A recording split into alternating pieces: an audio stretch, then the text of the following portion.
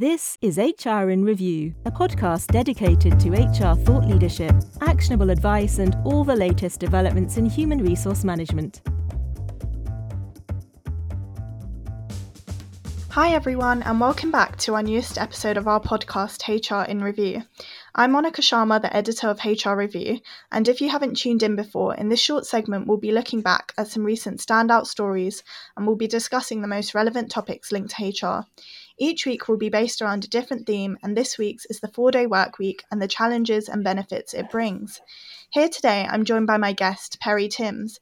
Perry is founder and chief energy officer at People and Transformational HR, a design, development and change consultancy which was set up in 2012. Alongside this, Perry is a renowned blogger and global speaker on the transformative power of HR professionals.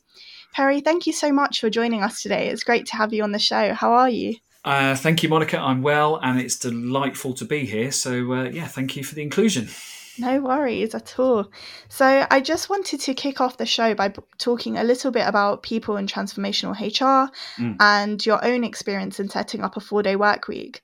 So just to make our audience aware, People and Transformational HR is a gold standard accredited employer in regards to their 4-day work week, which means that the company operates on a permanent 32-hour 4-day week basis with no loss of pay. So Perry, I guess I'd love to just start off by talking about what prompted you to make the decision to move from a kind of more conventional way of working to a 4-day work week. It would be great to hear a little bit about what was happening at the consultancy at the time and what factors might have convinced you to make this decision.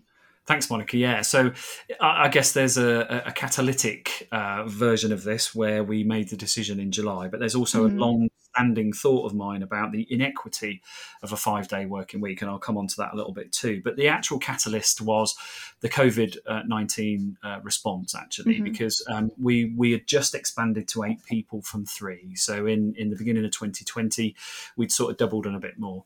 And then in March, of course, the world shut down and we lost all our work. And we took a decision to not just sit on our hands. We took a decision to look at the way we needed to, position our products and services for people who were similarly locked down and needed to adapt and change. And it was pretty exhausting work. And I noticed that we were putting lots of hours in, but we probably weren't feeling as efficient as we could be. So I tabled the issue of, shall we try to do things in a 4-day week to give us a punctuation? That was the important word, punctuation, which is why we chose Wednesdays. So we were going to work Monday, Tuesday, off Wednesday, back Thursday, Friday to give us that re-energized feel. And the team went, yeah, let's give it a go. We didn't know how it would go. We started to experiment.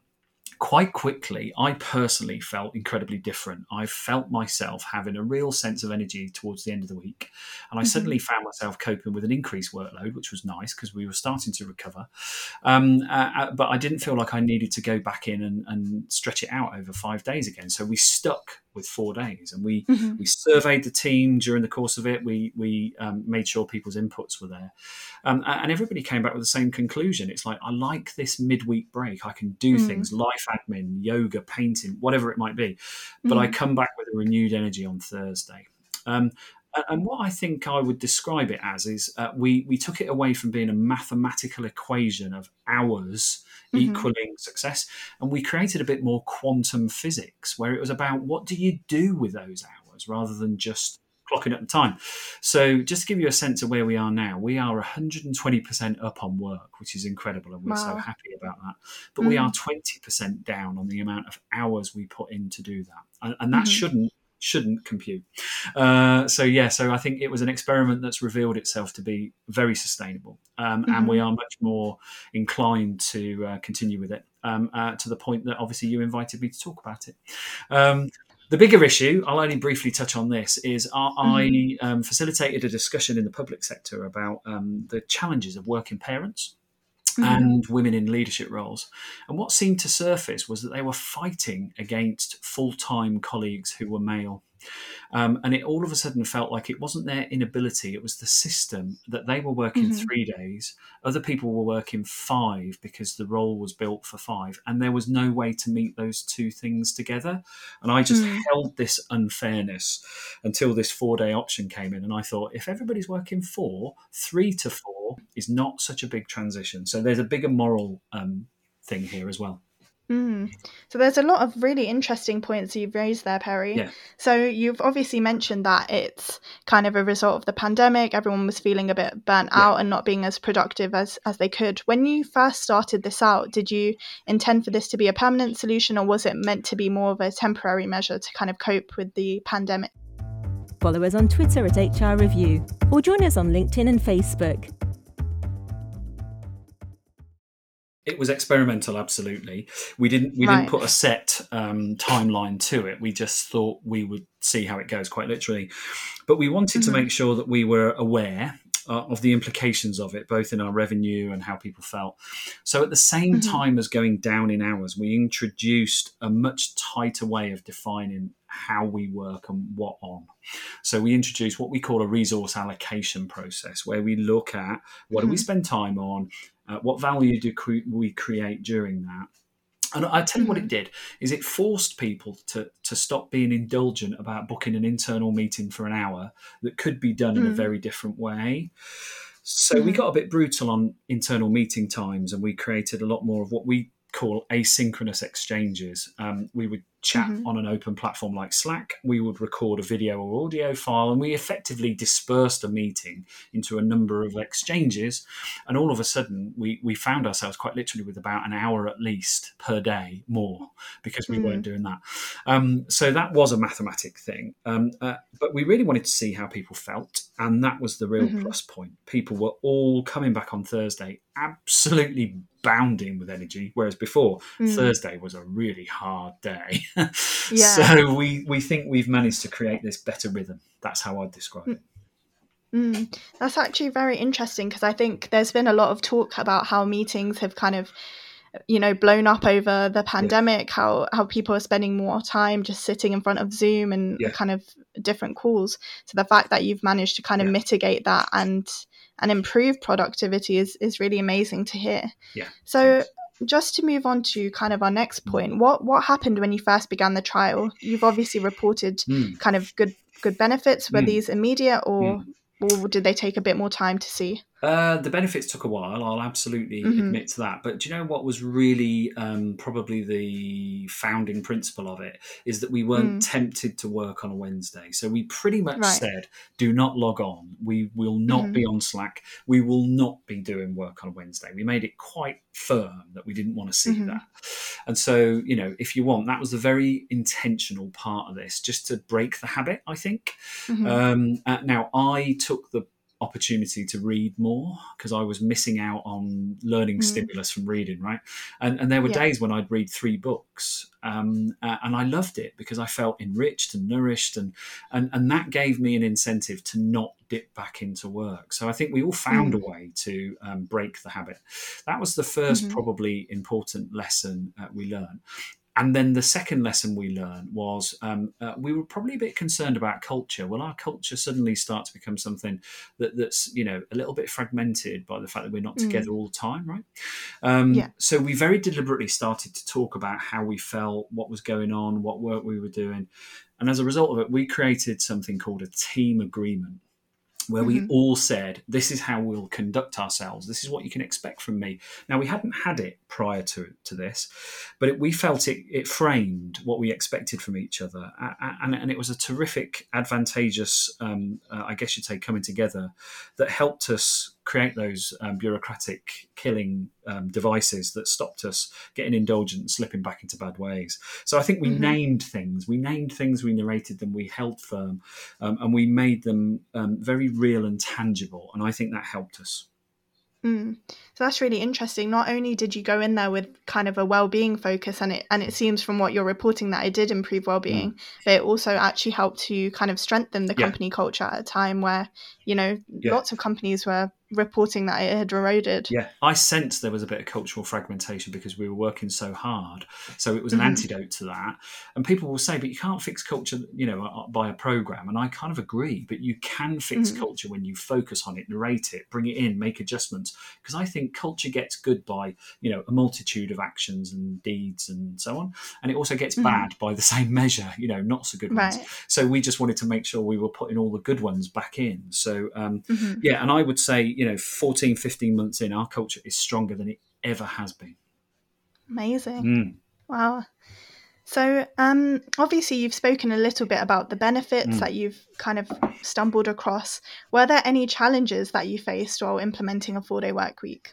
If you have any comments on the HR in Review podcast, would like to suggest a topic or speaker, or provide other feedback, you can contact us using the email podcast@hrreview.co.uk. We look forward to hearing from you.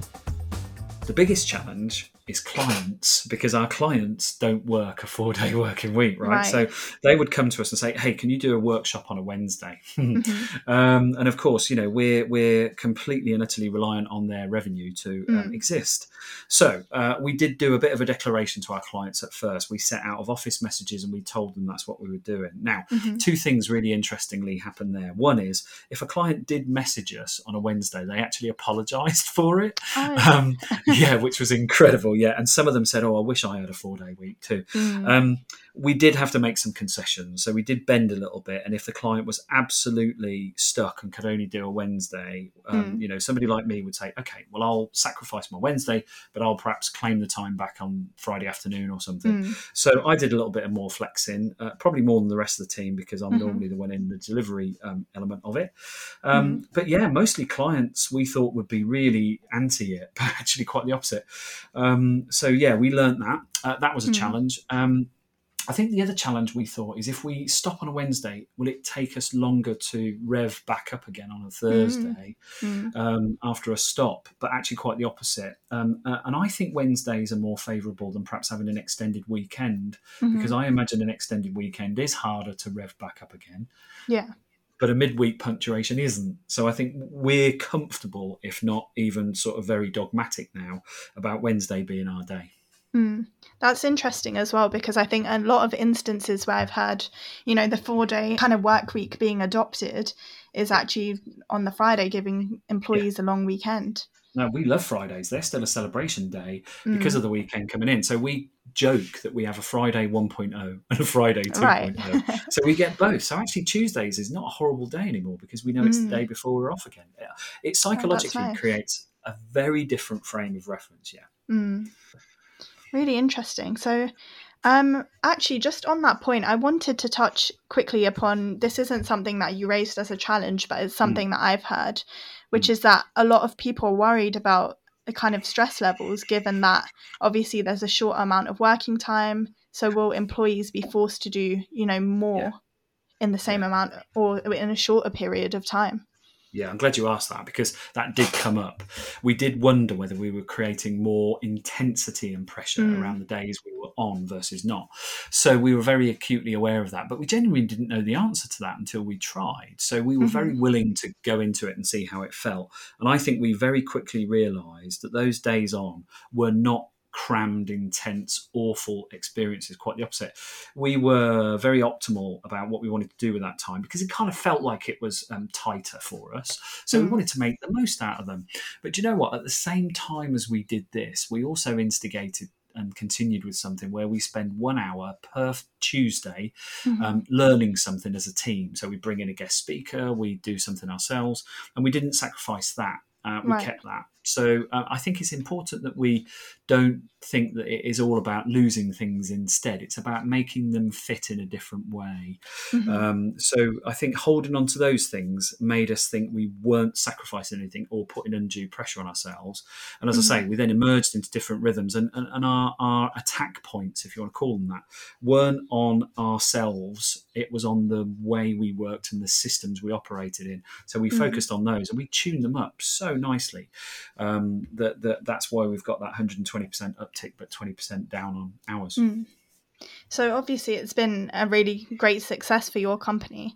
If businesses out there are considering implementing a 4-day work week, what are some of the practicalities that you'd encourage them to think about? Why not subscribe to the premium version of HR in Review? You'll get ad-free content, early and extra episodes and more. Even better, although it's the premium edition, it's absolutely free. Sign up at hrreview.co.uk/podcast. Well, I think people have got to want it for a start. because there are some people who absolutely just love being on all the time and then love their weekends. They seem to have developed this almost like yin yang type personality.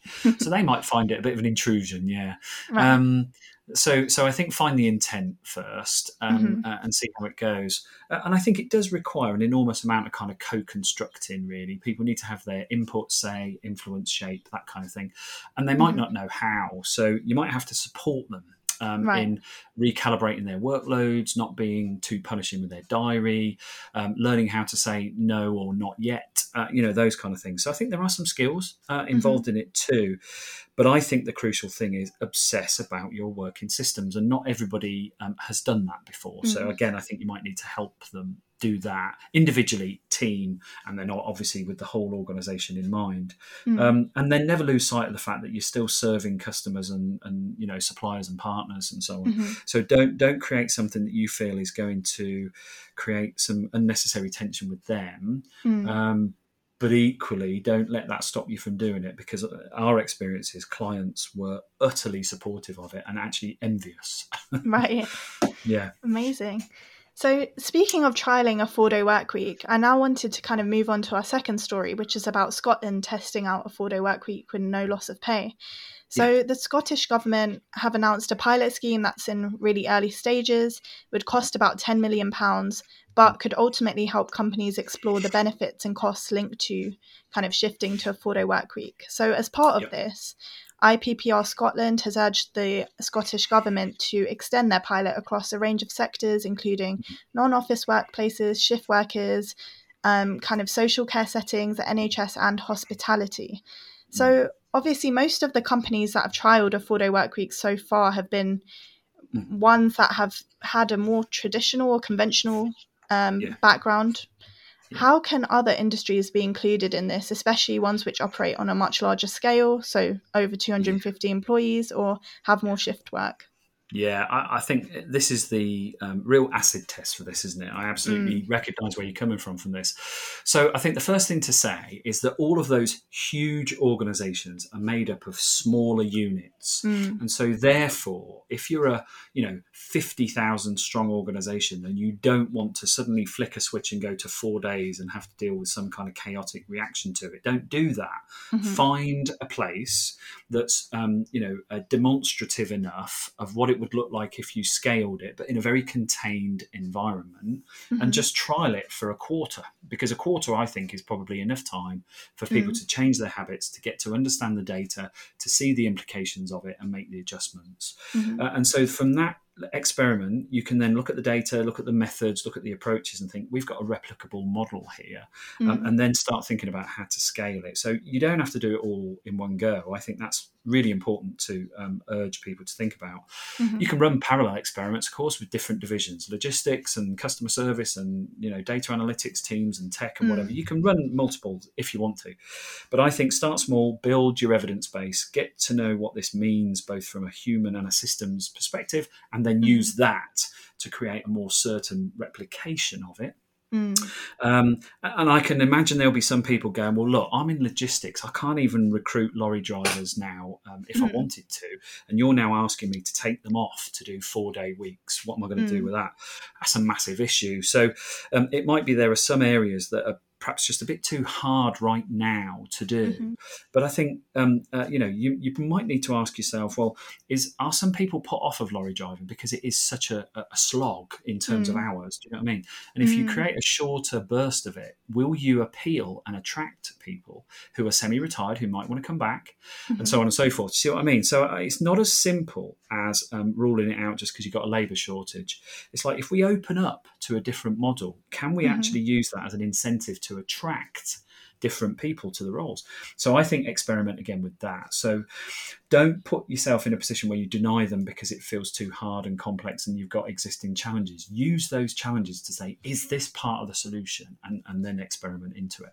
And finally, Perry, I had one last question, which is, obviously you've talked a bit about labour shortages and kind of reflecting on the current world.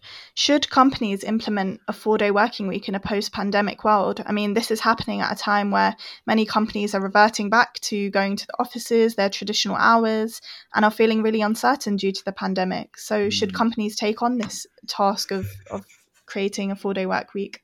So I think the argument for that is that people are under an immense amount of pressure, stress, uncertainty, intensity, and so on because of the pandemic. And then if you are suddenly asking people to go back to a thing that they were doing before, after recalibrating their lives, that is something that might be damaging. So a 4-day operation within that environment might give people the chance to go, but at least it's different. I've got this bit that I can hold on to, and I'm not expected to do what I did before in a condition I'm not comfortable with. So it could be part of the solution to soften the blow, if you want to call it that.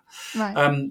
The other side, the argument against it is, if you've got more pressure, intensity, and arguably more work, you're thinking to yourself, it's just madness to try and do this. We need everybody to put in more rather than less. But I think that's a false argument, because people will burn out and you'll lose them, and then you're in a worse position than before. So I'd say heed my experience of this, which is stop looking at it mathematically and think more quantum. If your people are better supported and cared for, and they can balance their lives more, you'll get more out of them in the time you have, even if you shorten it, than you would do even in the long run. I think there's some research on neuroscience that says actually the brain is only optimal for about 2 hours a day, as in its peak performance. So we endure people to 10, 14-hour days. It's not sensible. So I think if we want to get the best out of people, that's how we do it. We shorten it and we make it more productive and purposeful. Fantastic. Well, thank you so much, Perry, for joining me on this episode and talking to us about how your company have implemented a 4-day week. And I'm so glad to hear that it's been really successful for you. So I think this case study will prove really useful for other companies who may be looking to do the same. Thank you. As already mentioned, Perry can be reached at People and Transformational HR. To our audience, as always, if you're interested in learning more about the 4-day work week, HR strategy, or any other topic linked to HR, head over to our website, hrreview.co.uk. Thanks once again to Perry for joining us and our audience for listening. We hope to see you next time, where we will be continuing the discussion on the most relevant HR topics. See you then. The HR in Review podcast is brought to you by hrreview.co.uk. hrreview.co.uk is a website dedicated to human resources and related professionals. News items are posted daily, together with analysis looking in depth at topical HR issues. You can sign up for our range of specialist newsletters at hrreview.co.uk/sign-up and follow us on Twitter at hrreview, or join us on LinkedIn and Facebook. Thank you for listening.